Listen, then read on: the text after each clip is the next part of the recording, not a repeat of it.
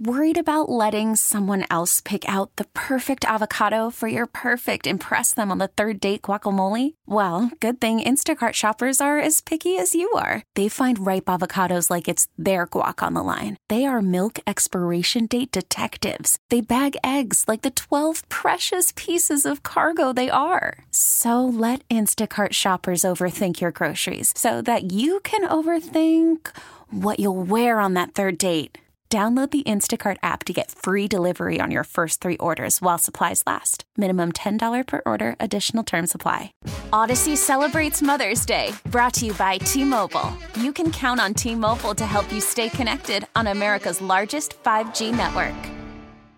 We are celebrating Hispanic Heritage Month here at 1010 Wins. We're very excited about it. I'm excited to be able to have you as a guest to participate in this celebration with us. And I'm happy to join you. Describe to me what it was like growing up here in New York. I mean, I moved to New York, to Queens, when I was 9 years old, and it was a little bit of a shock because I had come from Colombia, where we were in the middle of a drug war, where in spite of being poor working class, I had a relatively easier life. And then coming to New York to struggle, we didn't know the language, we didn't have papers, we didn't really have family here. And so you encounter a shock at school, a shock at home, and really have to adapt without the skills to adapt. So it was a little bit of a shock, but I will say that growing up undocumented and growing up poor gave me the grit to do a lot of what I do now. It's understanding that because I had to struggle with food insecurity, rent insecurity, status insecurity, I understand the pain and the lives of those I represent in a much deeper level. So I was born and raised here in New York, and one of the things that was hard was being Puerto Rican, embracing my culture here, but knowing how some people viewed Puerto Ricans. I was born in 1979. So growing up, I really didn't have anybody that I could look up to. Watching the media, watching movies, watching TV shows, Hispanics, Latinos, we were always considered the drug dealers, the gang members. The nannies. Yes, the nannies, the dishwashers. Nothing that was really respectable, so to speak. Did you have those type of problems when you were growing up? Who inspired you? So I as a young child coming here, one of the folks who I looked up and inspired me, and not necessarily because of the lack of representation, but because of the happiness she used to bring, was Selena. I have a gigantic poster of her in my office. For me, she represented happiness growing up, happiness with her music, happiness with our heritage. I was very much focused on surviving growing up, and it was for a very long time. There wasn't a chance for me to really sit and say, this is someone I look up to, or this is someone I would want to be like, or I would want to emulate. But when I became an adult and I went to law school and I started looking at folks around me that had worked hard, had survived, had become successful, one of the women who I look up to is Justice Sotomayor, because the idea that someone who came from these humble beginnings went to law school, pulled herself up, and became one of, if not the most powerful Latina in the entire country.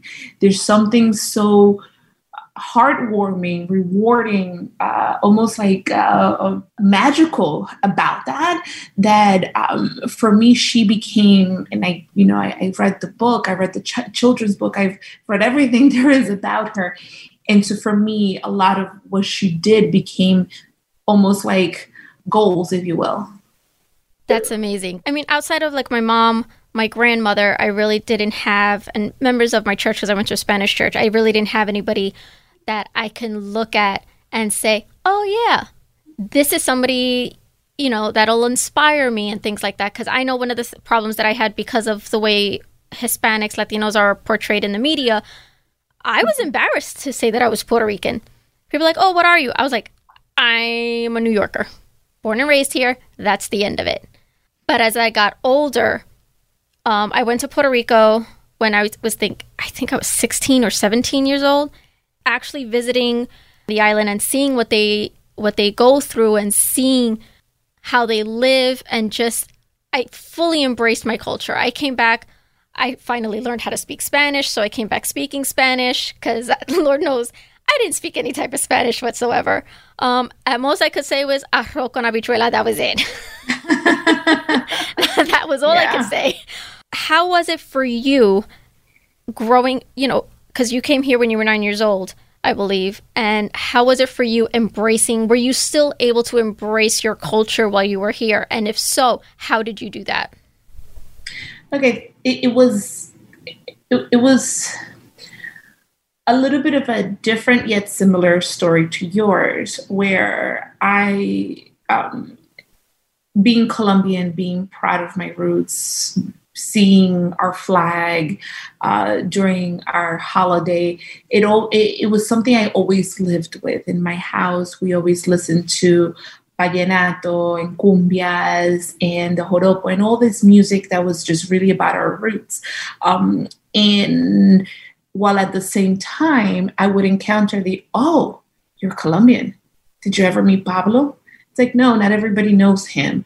Oh, you're from Medellin? Was your family in the cartel? Like, those were the kinds of awful comments that I would sometimes encounter growing up from some of my classmates, or even grown adults asking questions that were clearly off color. Yet at the same time, I couldn't have been more proud of my Colombian roots. I was born there, and the first time I got to go back home, I spent almost 15 years without being able to go home. For a long time, there's a saying that a famous actress, La India Maria, made very famous, of ni de aquí ni de allá. There were days where I didn't feel quite like I was American enough, and there were days where I felt like I wasn't Colombian enough. And it was also that return home after almost 15 years that made me that much more in love with my roots, with the country and the city where I was born, with my empanadas and my bandeja paisa, and all of the food and the liquor and the aguardiente and all of the things that reminded me of where I was born and the roots that made me who I am. It's funny that you bring up bandeja paisa, because my husband, he's Colombian. And his family is from Medellin. And he was saying that his cousin sent him a photo of it. And he was like, oh my God, yes. Wow, now I'm kind of craving it. And, he was like, oh, I wish I could go back to Colombia just so that I could have some of that. So that's something that I actually wanted to ask you. Like, what are some of the absolute favorite things? If you had to describe your culture to people who are listening right now, how would you describe it? What are the best foods, the best music, all of that good stuff? So favorite food, hands down, is bandeja paisa. Favorite food at a restaurant, because there's the food that you can get at the restaurant, and there's the food that you get at home from grandma, from your aunt, the food that reminds you of home.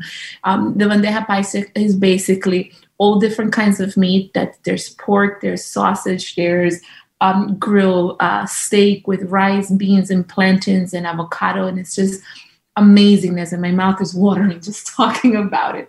But then there's the food that you have at home or that you yourself cook. I make something at home whenever I'm feeling that pull for the motherland. It's called sudado de pollo, and it's basically chicken stew. And it is chicken with potatoes and a little bit of yuca, and I serve it with rice and avocado. And it's a very specific type of Colombian seasoning that you only find in Colombia or in the Colombian supermarkets. And it's a cotri guisar, and it's a base made of cumin and just all these spices, and it's just delicious. And I love eating it, and it reminds me of being 6 years old, sitting in my grandmother's kitchen, waiting for her to serve me the same thing. And when the world would just stop and you would eat it, and it was delicious. And so I cook it when I miss home. The music, it's these amazing sounds of the accordion and vallenato, of the Colombian salsa, of the Grupo Nietzsche, of Carlos Vives, the kind of music that you hear it and you just can't stay sitting down, that you have to dance it to, that you know every single word to it. That when my cousins and I get together, we bring out the bottle of aguardiente, which is a liquor made out of anise. And the reason why it carries so many memories for me too is because the factory where they make aguardiente was about 5 blocks from my childhood home. So I could smell the liquor, like actually from my home. And it was just such a beautiful memory when the aguardiente comes out, when the vallenato comes out, and my cousins and I would just sit in the front of our house, listening to the music, talking about our daily lives. And it's something I only get to do twice a year now when I go home. And unfortunately with COVID, who knows when I'll be able to do it again. But in the meantime, those are the things that sound like home. That is so amazing. I'm hearing everything and I'm like, maybe start thinking about going to my grandmother's, having her beef stew in the kitchen with all my aunts and my uncles and cousins all around. And I'm like, oh, I miss everybody. Mm-hmm. Is there anything else that you would like to add? Anything that you would like people to know maybe about you or about your culture? I think one of the key things for folks to understand is, for those of us who are either born in another country, in a Latin American country, or have Latino roots, it's almost like you have two homes. You have the home that embraced you here in the United States, or perhaps you were born into, but you also have the home of your ancestors, the home that makes you feel that need to dance, that need to eat, that need to just be happy. And those are our Latino countries. For me, it's Colombia. And every time that I get on that plane and I step foot in Medellin, it reminds me not only how far I come, how much there's still to do, but how beautiful my roots are. And I am extremely proud to have been born in Colombia, to have been raised by a Colombian mother, to have those roots, those Latino, strong female roots that make me dance, that make me happy, that make me me. I think that was beautifully said. How has being a Colombian influenced you, or influenced those around you, or influenced your constituents? So I happen to represent the district with the highest number of Colombians, I think in New York, and I think second to like the Miami area in Florida is probably where most of the Colombians in the country are at. It's created a sense of mutual pride where I'm proud that I get to represent a Colombian community, along with everybody else that I get to represent.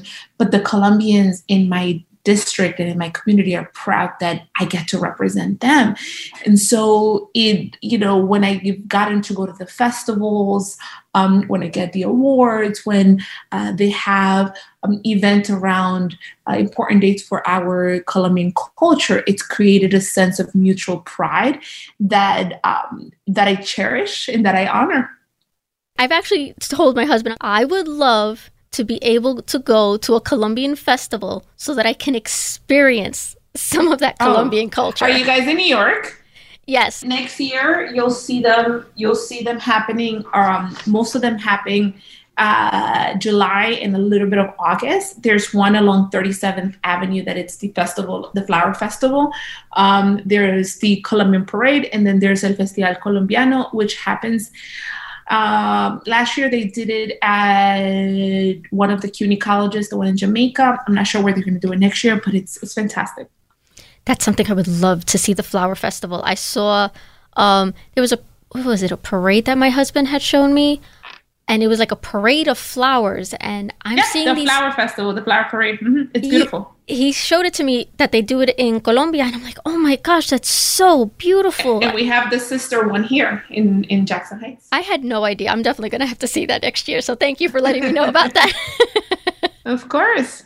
So with that being said, Assemblywoman Cruz, I greatly appreciate you taking the time. It has been such a pleasure to be able to speak with you today. Thank you so much. You have a wonderful day.